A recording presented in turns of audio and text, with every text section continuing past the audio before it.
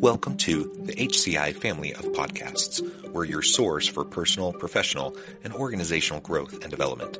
We share our own original research, explore industry trends, and interview executives and thought leaders from across the globe. Join us for practitioner-oriented content around all things leadership, HR, talent management, organizational development, and change management.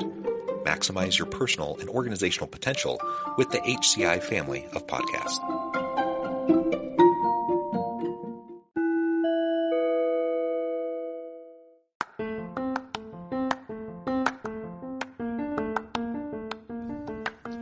Welcome to the podcast. In this podcast episode, I talk with Robb Wilson about what human capital-focused leaders are missing when it comes to AI and hyperautomation.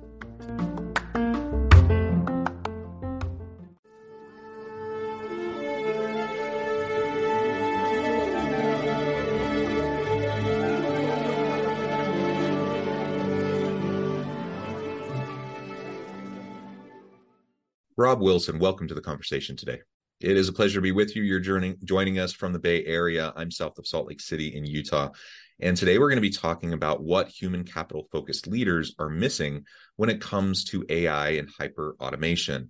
Of course, we're living in the age of AI and hyper-adoption of AI and the many tools and how it's being utilized in many, many ways, transforming the nature of work and what we do in our daily jobs. So I'm super excited to tap into your experience and expertise here and explore and unpack this topic together. As we get started, I wanted to share Robb's bio with everybody. Robb Wilson is a Wall Street Journal bestselling author of one of the few technology books that are bestseller in the business category, and is visionary behind OneReach AI, the highest scoring company in Gartner's first critical capabilities for enterprise conversational AI platforms report. Robb has spent more than 2 decades applying his deep understanding of user-centric design to unlocking hyper-automation. In that time, he built UX Magazine into the world's largest experience design publication, while simultaneously creating Effective UI, a full-service UX firm that competed with IDEO and Frog Design. And I could go on to talk about all the different awards and startups and all the many different accolades, but I'm going to pause there. Anything else, Robb, that you would like to highlight or draw attention to from your background or personal context before we dive on in? No, that's plenty. Thank you. Well, thank you for joining me. Why don't you start by just laying out the foundation behind OneReach AI? What are you hoping to accomplish there? And then we can dig into more conversation around hyperautomation and the human capital-focused approach. Yeah, sure. I'm addicted to problem solving. I'm just, you could sort of trace my career as just checking on one problem and then raising the bar and trying another harder one and iterating. And so the problem I set out to solve was at that time really focused on I was invited to an Oxford debate, and it was about whether technology is leaving people behind. And the two sides of the debate were interesting. The two arguments, one is, the fit of the fittest. You can't stop technology. Just you either keep up or you fall behind. And then the other is we need to regulate and slow it down and give people a chance to catch up. And I really didn't like either answer. I thought both answers were bad answers. And so, and then being so involved in both technology, but also the UX community, I thought this problem really falls squarely on the shoulders of the UX communities. Like this should be, sort of a problem number one statement for UXers. And I just became obsessed with that problem and saying, how do we not, have to either resort to one or two or the other of those options. And so that came down to trying to think about no code and how to make technology more accessible. And then that sort of led to conversation. So if you're going to create a no code tool for building applications and you don't know how long it's going to take you to pull it off, because it's a really huge challenge. And I don't think anybody's pulled it off, even though they all say they have. I think we've gotten really close. And one of the main reasons is I decided since I don't know how long this is going to take to solve, I need to solve the applications of tomorrow, not the applications of today. I need to allow Mm-hmm. people to be able to build what they're going to need to build, not what we are building. So I went into sort of a deep research mode and came up with all interfaces will be in one form or another conversational in the future. Therefore, I'm going to create a no-code platform for creating conversational experiences versus graphically based ones. So there's the, I guess not so short, but but for me, short version. Yeah, no, that's super helpful. And I agree. That Oxford conversation that you were having, that panel, Mm, those are the types of arguments that I hear constantly, right. and I think they're both really important perspectives, absolutely. But it seems like we are missing a major component when we're kind of bifurcating and thinking about them in those ways. And I just think it's more complicated and nuanced than either of those approaches really allow for. So I appreciate what you're attempting to do there at OneReach and in all the work that you've been doing. And I appreciate the UX design kind of perspective on this and Mm, approach. And I do a lot of work in the organizational leadership and people management space, and of course AI, ChatGPT, and all the others that have really come out and been mass adopted over the yeah. last 10 plus months has freaked a lot of people out. And Hmm. they're like, what's going to happen? My jobs are going to go away. How am I going to be relevant? How am I going to have a career, et cetera, et cetera, et cetera? Yeah. And I think that's the wrong takeaway from this new technology. And we are certainly in the wild west of mass adoption of AI and deep machine learning tools. And there's constantly like new iterations, new releases of these tools coming Right. out, and new tools stacking on top of the AI that's Hmm. out there, that's coming out almost weekly. It seems like there's a whole new Yeah. slate of offerings that can be overwhelming. It can be challenging to deal with, and I understand how it can make people really nervous about their jobs.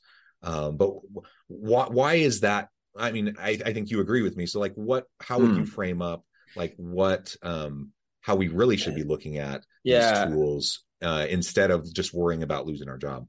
Yeah. I mean, we were recently given an award for best AI for HR, and I think the number one reason, or they said the number one reason, is because of our focus on enhancing Yeah. the employee experience, that it wasn't focused like many of replacing or automating people out of a job.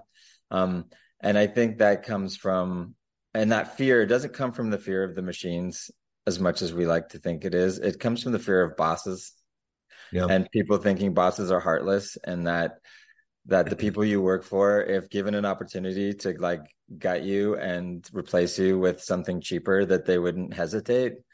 Um, and I think there's a lot of AI that's really just a mirror to our humanity and things that we need to fix about ourselves, that has nothing to do with the technology and everything to do with introspection and saying, wow, do we want to live in a world where we don't trust each other, where like we're neighbors, we live together in this country, in this world, and yet my boss would basically, put my family on the street if he could save a buck? Is that really where we live? Is that true? First of all, I don't think that's true for many companies.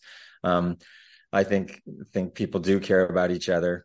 And then the second part is, when anytime technology comes out, we use it to enhance. The fish grows big as the bowl. So Mm-hmm. it just means more things that we do. I can put it this way: in the customer service space, and I say even more so in HR and employee. If we could automate all the tasks done today, and that would mean that everybody doing those jobs today are out of work, you would assume that that means that we are doing an almost perfect job at customer service and employee experience. So there's no more tasks to be done. We've automated all the ones we currently do, and there's no way to enhance it, like no room for improvement. We're so perfect at both of these things. And then we go around and we talk to people and say, how far from perfect are we? And they would say, in both examples, like, we are so far from perfect. Like, there's so much room for improvement. So all this really does is maybe give us that space to start actually caring about our employees and their lives. Yeah. Like, like, like, like when did you get a get well card from your company when you called in sick versus I hope you had your shift covered? Like, how do we, can we enhance this and can we make work more enjoyable for people? Can we make interacting with companies something you look forward to? Yeah. Um, I think dysfunction is a great example. You like the perfect example of dysfunction is I pay my marketing team to start conversations with customers, and I pay my customer service team to get rid of those interactions. Like I'm literally paying one side to not talk to customers, and the other side to initiate conversations with prospects and customers. Like, what if every conversation we saw as an opportunity, whether with employees or customers, to enhance the relationship, like it should be, right? Mm-hmm. Mm-hmm. So yeah, I think there's just so much room to automate the way we should be doing things instead of the way we are. And if we can get into that mindset and we go, let's automate what we should be doing, there's so many things we can do. And it won't take any, like there'll be, green fields of things for humans to do in this equation. Yeah, I absolutely agree. So, and let's also just as a reminder to everyone, automation is not new. The mass No. adoption of AI automation is relatively new. Mm-hmm. But we've always been automating, and we've always been, slowly but surely at times and rapidly at other times displacing certain tasks and certain types of things that people have done.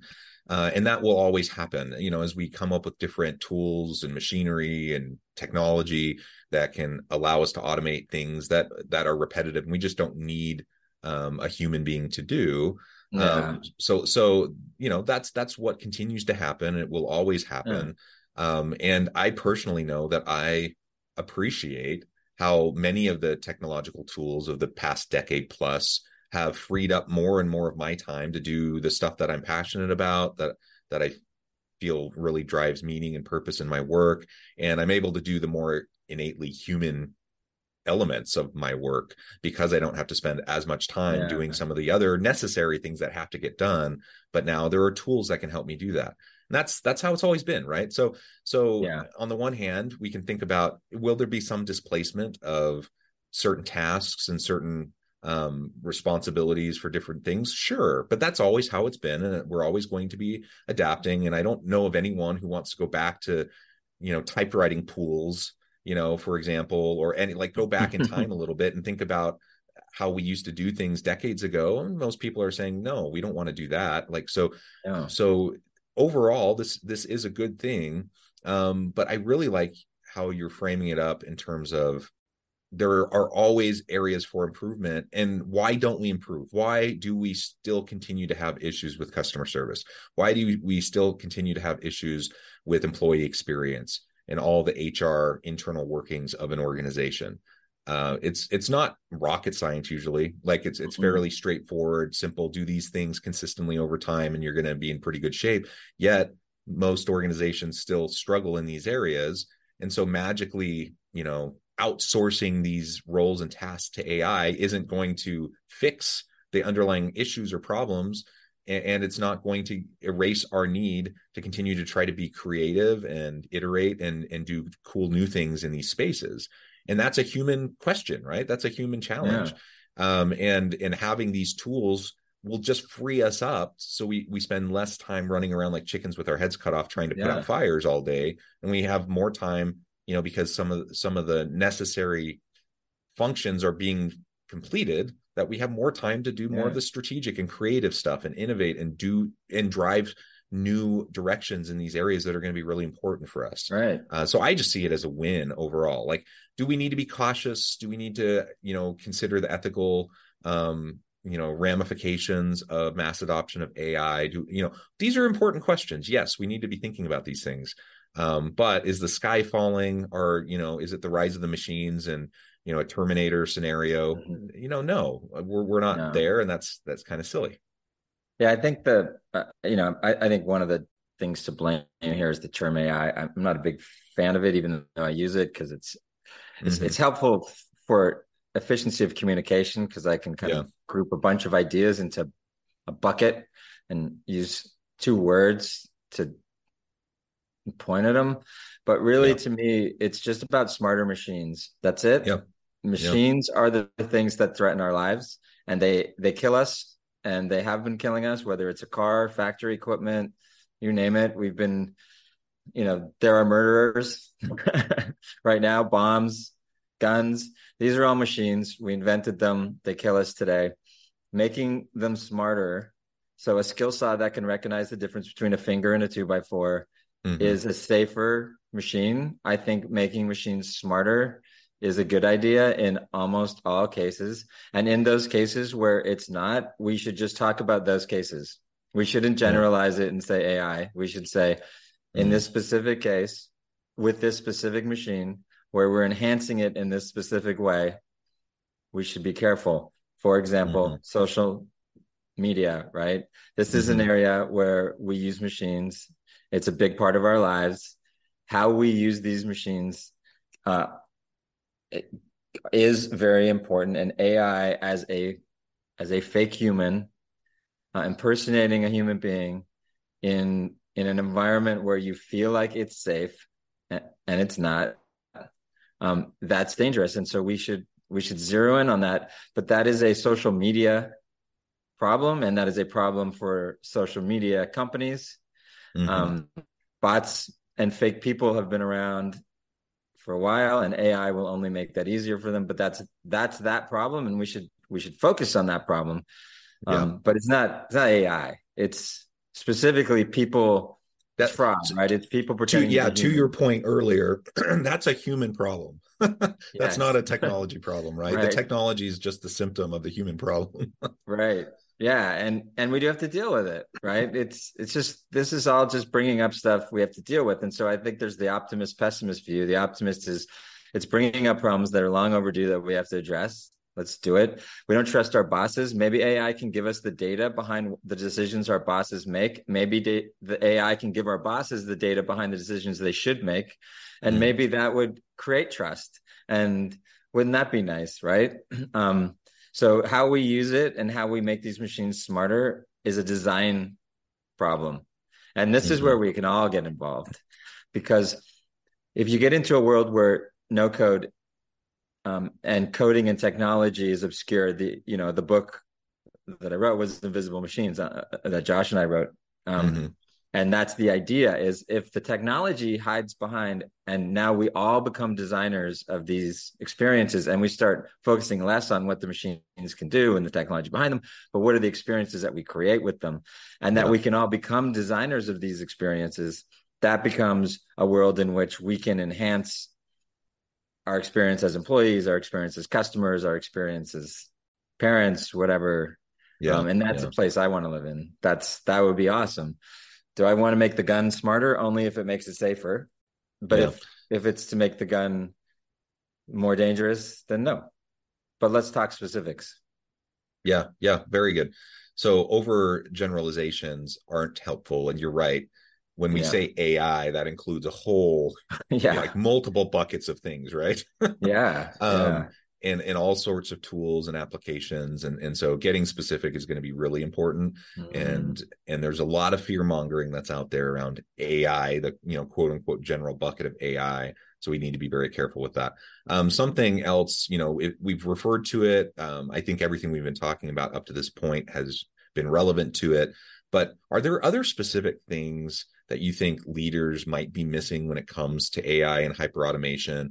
And how can we be more human focused leaders in the age of these advanced technologies that are in many ways going to reshape the way we do our work? Yeah. So to say like what should people do, you have to kind of put it in relativity. So I don't know, whether people should do anything. People are moving slowly. Companies are, and from my perspective, in terms of the available technology and how Mm-hmm. slowly they're adopting it. And so that's only a problem if some portion of your industry moves faster than you. Right. And right now, everyone's just disoriented. Mm-hmm. Um, so so if everyone stays disoriented, there's no hurry. Um, if you stay disoriented and other people start to figure it out, you're in trouble. I don't know how soon people are going to start to figure this out, but what I see is big mistake, deferring to others to figure it out for you. Google comes in and says you should just buy our AI package. Like, okay, first of all, what is AI? So they put you on some sort of road. Now you're talking about a company that's, that was falling behind itself. And then now came up with a package as a way to like catch up. So they're trying to, optics of like, oh my God, no, we're not behind. Wait a sec. And now we'll tell you how not to fall behind. And so you look at, many companies kind of coming in and saying, we're going to create an easy button and we'll just put you on a path to AI adoption. And you don't have to understand this stuff. Just follow us. I think that's a big mistake, because if you look at OpenAI and this generative AI revolution, OpenAI was a relatively small company, but more importantly, the team inside were like three. It's a very small team that came up with this. Innovations are going to come from all over. They're not going to be just all centered on the big boys. Anthropic, another example. So I think just deferring your strategy to somebody who's trying to sell you a package and is really freaking out because they're losing their moat, So the moat used to be a trust for companies in some ways, and then, a way for Google and big companies to kind of protect their business. And now it's a prison. And I think companies don't understand that they're getting deeper and deeper into the prison when they follow this. The other thing is what we talked about, automating what you do instead of what you should do. I think that's the biggest. What are you doing? Like, why would you automate the way you do things? First of all, it's easier to automate the way you ought to do it because more people, that's a use case you're going to have more in common with others than automating the way you do it, which is antiquated and unique and costs more money because you need everything customized. So that sort of systemic change, you got to start bending yourself around the way you ought to be doing things versus bending the way you ought to be doing it to the way you're doing it. So automate what you should be doing. And then the way to pull that off is start small. We talked with IDEO and they created a bot called LotBot, which was just allowing employees to like pick the parking space before they got in there and make sure there was one available. And we could graduate that really simply into, then it should, maybe reserve a desk and then make sure your team comes in together and manage a project. And the next thing you know, we had LotBot running the whole company, or at least helping run the whole company. And I think there's a lot of truth to starting something small, internal, and then just chipping away and letting it organically grow, versus I'm going to get, Deloitte in here with some big transformation project and we're going to automate the thing that will save us the most money and, blah, blah, blah. Yeah. And I think I know how you'll respond to this final question, but with all these tools coming out constantly and or upgrades to the existing platforms, right? We have all these new tools coming out almost weekly. How, as a leader, do I stay on top of this? If I'm feeling just overwhelmed, if I'm feeling buried, I want to play around in the sandbox. I want to figure out what these things can do. I want to figure out use cases, but it's just like constant fire hose, right? So how do I get on top of this? How do I make any sense of all these constant developments? Yeah, this is a big one. It's to focus those not on the developments themselves, but focus on your organization and wiring your organization for AI. It's kind of a culture of AI. And I would say that is a lot of people kind of go to the centralized approach, almost like the IT approach. I'm going to create a department that does all the AI work, and is the owners of AI, and I'll centralize it. Decentralization is really the key. And so you do need to hire a team that understands it, but a team that's capable of educating the rest of your company. And that's their goal, is to enable and to co-create with the rest of the company. Because AI can probably help solve almost every big problem in every company right now, and you don't know where to start. Well, start with creating a team that can walk around and educate each department all the way from the top to the bottom on how to think about solving these problems and come up with a framework for prioritization. That's more important than trying to wrap your head around what the latest thing is. Because you solve the problem in front of you. If you're trying to fix a specific issue with, let's say you've gone remote as a company and that's causing a lot of issues, and, coming into the office, is a terrible option as a solution. You just want to be able to work more efficiently in a remote manner. Then what are the issues around remoteness? Start solving those, and then look for the technologies that are missing, that you need. You don't need to kind of stay on top of everything that's being invented. You're not going to be able to, even if you can today. That is a game you will lose in a year from now. Yeah, for sure. Well, Robb, it has just been a real pleasure. I note the time, I need to let you go, but before we wrap things up for today, I just wanted to give you a chance to share with the audience how they can connect with you, find out more about your work, your team, and then give us a final word on the topic for today. Yeah, sure. Wrote the book. You can get on Amazon, Age of Invisible Machines. We do a podcast also, and you can track that with UX Magazine, and so you can follow me on Twitter as well. My final note is to encourage people to get excited about this from an experience standpoint, not from a technology standpoint. I want people to start thinking design minded, and start thinking about how can we make interactions better, and how can we use AI to enhance how we interact with each other as human beings and create better connections. I think that's certainly what I'd love to see. Yeah. Wonderful. Well said. Robb, thank you so much. It's been a real pleasure. Yeah. Thanks for having me. I encourage the audience to reach out, get connected, find out more about what Robb can do for you. And as always, I hope everyone can stay healthy and safe, that you can find meaning and purpose at work each and every day. And I hope you all have a great week.